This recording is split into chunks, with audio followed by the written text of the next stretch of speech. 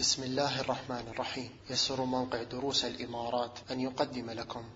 بسم الله والحمد لله والصلاة والسلام على رسول الله، وأشهد أن لا إله إلا الله وحده لا شريك له، وأشهد أن محمدا عبده ورسوله، أما بعد، فلا نزال مع الأدعية التي كان يقولها رسول الله صلى الله عليه وسلم بعد التشهد وقبل السلام في الصلاة. قال عن مسلم بن أبي بكرة قال: كان أبي رضي الله عنه يقول في دبر كل صلاة: اللهم إني أعوذ بك من الكفر والفقر وعذاب القبر. فجعلت أدعو بهن، فقال: يا بني إني علمت هؤلاء الكلمات. قلت: يا أبت سمعتك تدعو بهن في دبر الصلاة فأخذتهن عنك. نعم. قال: فجعلت أدعو بهن، فقال: يا بني قال: يا بني أن علمت هؤلاء الكلمات، يعني من أين تعلمت هذه الكلمات؟ قال: أن علمت هؤلاء الكلمات. قلت: يا أبت سمعتك تدعو بهن في دبر الصلاة فأخذتهن عنك. قال: فالزمهن يا بني، فإن نبي الله صلى الله عليه وسلم كان يدعو بهن في دبر الصلاة. فتأملوا إلى هذا الوالد مع ابنه كيف يربيه على اتباع السنة. فمسلم ابن أبي بكرة وأبو بكرة من أصحاب النبي صلى الله عليه وسلم، كان إذا صلى ولده بجانبه ربما سمعه الولد وهو يدعو، يسمع أباه وهو يدعو في الصلاة، ربما سمع شيئا من دعائه فسمع هذه الدعوات، يقول في دبر كل صلاة: اللهم إني أعوذ بك من الكفر والفقر وعذاب القبر. اللهم إني أعوذ بك من الكفر والفقر وعذاب القبر. هذه تقدمت معنا وفيها صلاح الدنيا والآخرة. فإذا أعاذك الله تعالى من الكفر والفقر فينصلح لك دينك ودنياك. اللهم إني أعوذ بك من الكفر، يدخل فيه الكفر الأكبر والأصغر، كفر النعم، فتستعيذ بالله تعالى من الكفر بأن تكون مؤمنا مسلما لله تعالى شاكرا لله تعالى، لا تكفر نعم الله تعالى عليك وتجحد هذه النعم.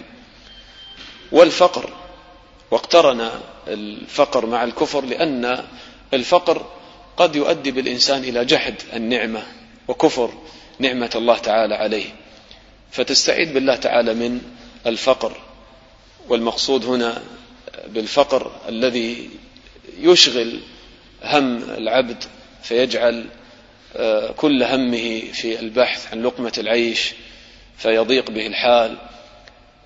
وأما المسكنة والتواضع لله تعالى وأن يرزق العبد كفافا من العيش، فهذه كانت دعوة النبي صلى الله عليه وسلم، كما كان النبي صلى الله عليه وسلم يقول: اللهم اجعل رزق آل محمد قوتا ما يكفيهم في يومهم. وكان النبي صلى الله عليه وسلم يقول: اللهم أحيني مسكينا وأمتني مسكينا واحشرني في زمرة المساكين. يعني المقصود بالمسكنة هنا التواضع لله تعالى، وأن لا يكون هم العبد الجري خلف حطام الدنيا وشهواتها، فيكفيه الله تعالى هم دنياه ويتواضع لربه جل وعلا ويقبل على آخرته. اللهم إني أعوذ بك من الكفر والفقر. ثم بعد الدنيا يأتي العذاب في القبر، عذاب القبر، فتستعيذ بالله تعالى من هذا العذاب. قال: وعذاب القبر. ففي القبر عذاب شديد، كما أخبر النبي صلى الله عليه وسلم أن الكافر أو الفاجر يضيق عليه في قبره حتى تختلف عليه أضلاعه والعياذ بالله، ويقيض له أعمى أصم أبكم في يده مطرقة من حديد، لو ضرب بها جبل كان ترابا، فيضربه ضربة فيصيح صيحة يسمعها كل شيء إلا الثقلين. وهكذا يكون القبر والعياذ بالله حفرة من حفر النيران، يفتح له باب من النار ويأتيه من حرها وسمومها والعياذ بالله، بخلاف المؤمن يفتح له باب من الجنة ويأتيه من نعيمها وروحها ويفسح له في قبره كمد بصره. إذن تستعيذ بالله تعالى من هذه الأمور الثلاثة: اللهم إني أعوذ بك من الكفر والفقر وعذاب القبر. وطبعا المشهور الاستعاذة بالله من الأربع التي مرت معنا: اللهم إني أعوذ بك من عذاب جهنم ومن عذاب القبر ومن فتنة المحيا والممات ومن فتنة المسيح الدجال. فلو أضاف إليها بعد ذلك هذه الكلمات أيضا فهذا حسن: اللهم إني أعوذ بك من الكفر والفقر وعذاب القبر. قال: فجعلت أدعو بهن. مسلم لما سمع هذه الدعوات من أبيه أبي بكرة جعل يدعو بهن، والوالد ما يشعر به لأنه يقولها في صلاته، يسمع صوته قليلا، فتعلمها هذا الابن. وهذا يدلنا الإخوة على أن الصغار ينتبهون لما يقوله الكبير ويتعلمون بسرعة، فلا تتهاون بهذا الأمر ولا تتكلم بالكلام الفاحش أو السب والشتم أمام الطفل الصغير، فيلتقط هذه الكلمات وتكون في قلبه وعقله حتى يكبر ويتعود عليها. ولذلك من أنفع وسائل التربية القدوة الحسنة. وكما قال ابن القيم: إذا تأملت الفساد في الأولاد رأيت أن عامته من قبل الآباء والأمهات. عامة الفساد في الأولاد بسبب الآباء والأمهات، لأن الأب والأم ما كان قدوة حسنة لولده، ما يحافظ على صلاة الجماعة، كيف تريد من الابن أن يحافظ عليها؟ والأم خراجة وولاجة وتتعطر وتتبرج، كيف للبنت أن تتحجب وتحتشم؟ فينبغي على الوالد وينبغي على الأب والأم أن يعرفوا عظم هذا الأمر وأنها مسؤولية عظيمة. فتأمل كيف أن هذا الصبي أو هذا الصغير التقط هذه الكلمات من أبيه. وهكذا الطفل أصلا كما يقولون هو قلبه عبارة عن جوهرة ساذجة تشكلها كما تشاء، فذهنه صاف، فيكون عنده حاسة الملاحظة أكبر، فيلاحظ، ينظر، يسمع، ويحاكي ويقلد. فلذلك عود الأولاد على هذه التربية الحسنة، على الأخلاق الحسنة، كما كان النبي صلى الله عليه وسلم يربيهم، كما قال لعمر بن أبي سلمة، قال له: يا غلام سم الله، كل بيمينك وكل مما يليك. فهكذا يحرص النبي صلى الله عليه وسلم على تعليم الصبيان الآداب النبوية الكريمة. كذلك الأذكار، علم أولادك الأذكار، كل يوم ذكر، واستمر معه بهذا الذكر مدة أسبوع حتى يحفظه جيدا. من أذكار النوم قبل أن تنام ردد معه أذكار النوم، إذا قام من النوم قل له: ماذا نقول الآن؟ يلا قل معي. يقول معك هذه الأذكار. إذا ركبت السيارة تقول وهو يردد خلفك كلمة كلمة، وهكذا يتعلم معك هذه الأذكار. وإلا ما الفائدة؟ يعيش معك الولد 20 سنة 30 سنة ثم ما علمته شيئا، حتى الأذكار ما أخذ منك شيء، وما تعلم منك القرآن ولا الأذكار ولا شيء، ما الفائدة إذن؟ فإذن هكذا تأملوا إلى الصحابة رضي الله عنهم كيف يحرصون على تعليم أولادهم السنة. قال: فجعلت أدعو بهن. فقال: يا بني أنى علمت هؤلاء الكلمات؟ تعجب الوالد: من وين تعلمت هذه الكلمات؟ قلت: يا أبتي سمعتك تدعو بهن في دبر الصلاة فأخذتهن عنك. قال: فالزمهن يا بني. تأمل الآن، يأتي غرس اتباع السنة في القلوب.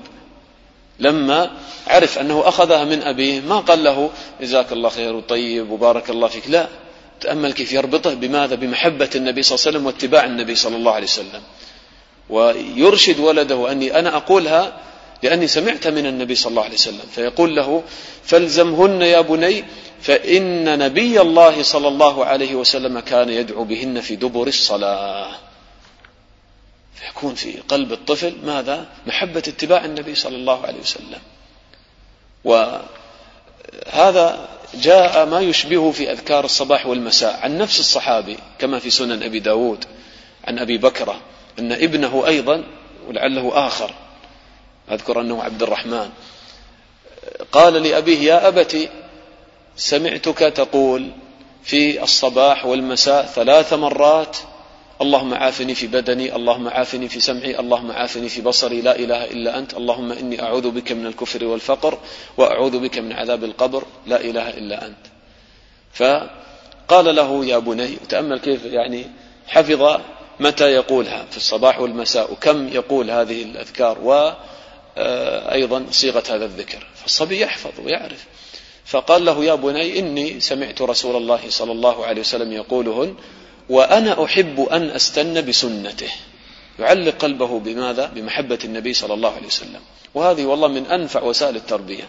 كما يعني سئل مرة الشيخ الألباني رحمه الله تعالى عن أنفع وسائل التربية، قال: بعد أن تعلمه يعني الصلاة وكذا، لا يوجد أنفع من أن تجعل ولدك يتحرك على سنة النبي صلى الله عليه وسلم في كل حركاته. أرشده إلى السنة في الصلاة: يا بني كذا كذا كان النبي صلى الله عليه وسلم يصلي، يا بني إذا نمت كذا كذا كان النبي صلى الله عليه وسلم ينام ويقول كذا وكذا، إذا أكل، إذا شرب، إذا لبس، إذا خلع لباسه، تكون حياتك على دين الله، ويكون قلبه معلقا بالله.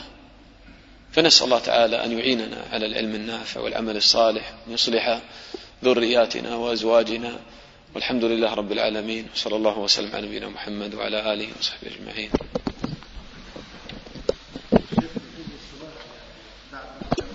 هو كلمة دبر يعني كما يذكرون أنها من آخر الشيء ومتصلة بالشيء، يعني مثل ما يقولون دبر الدابة.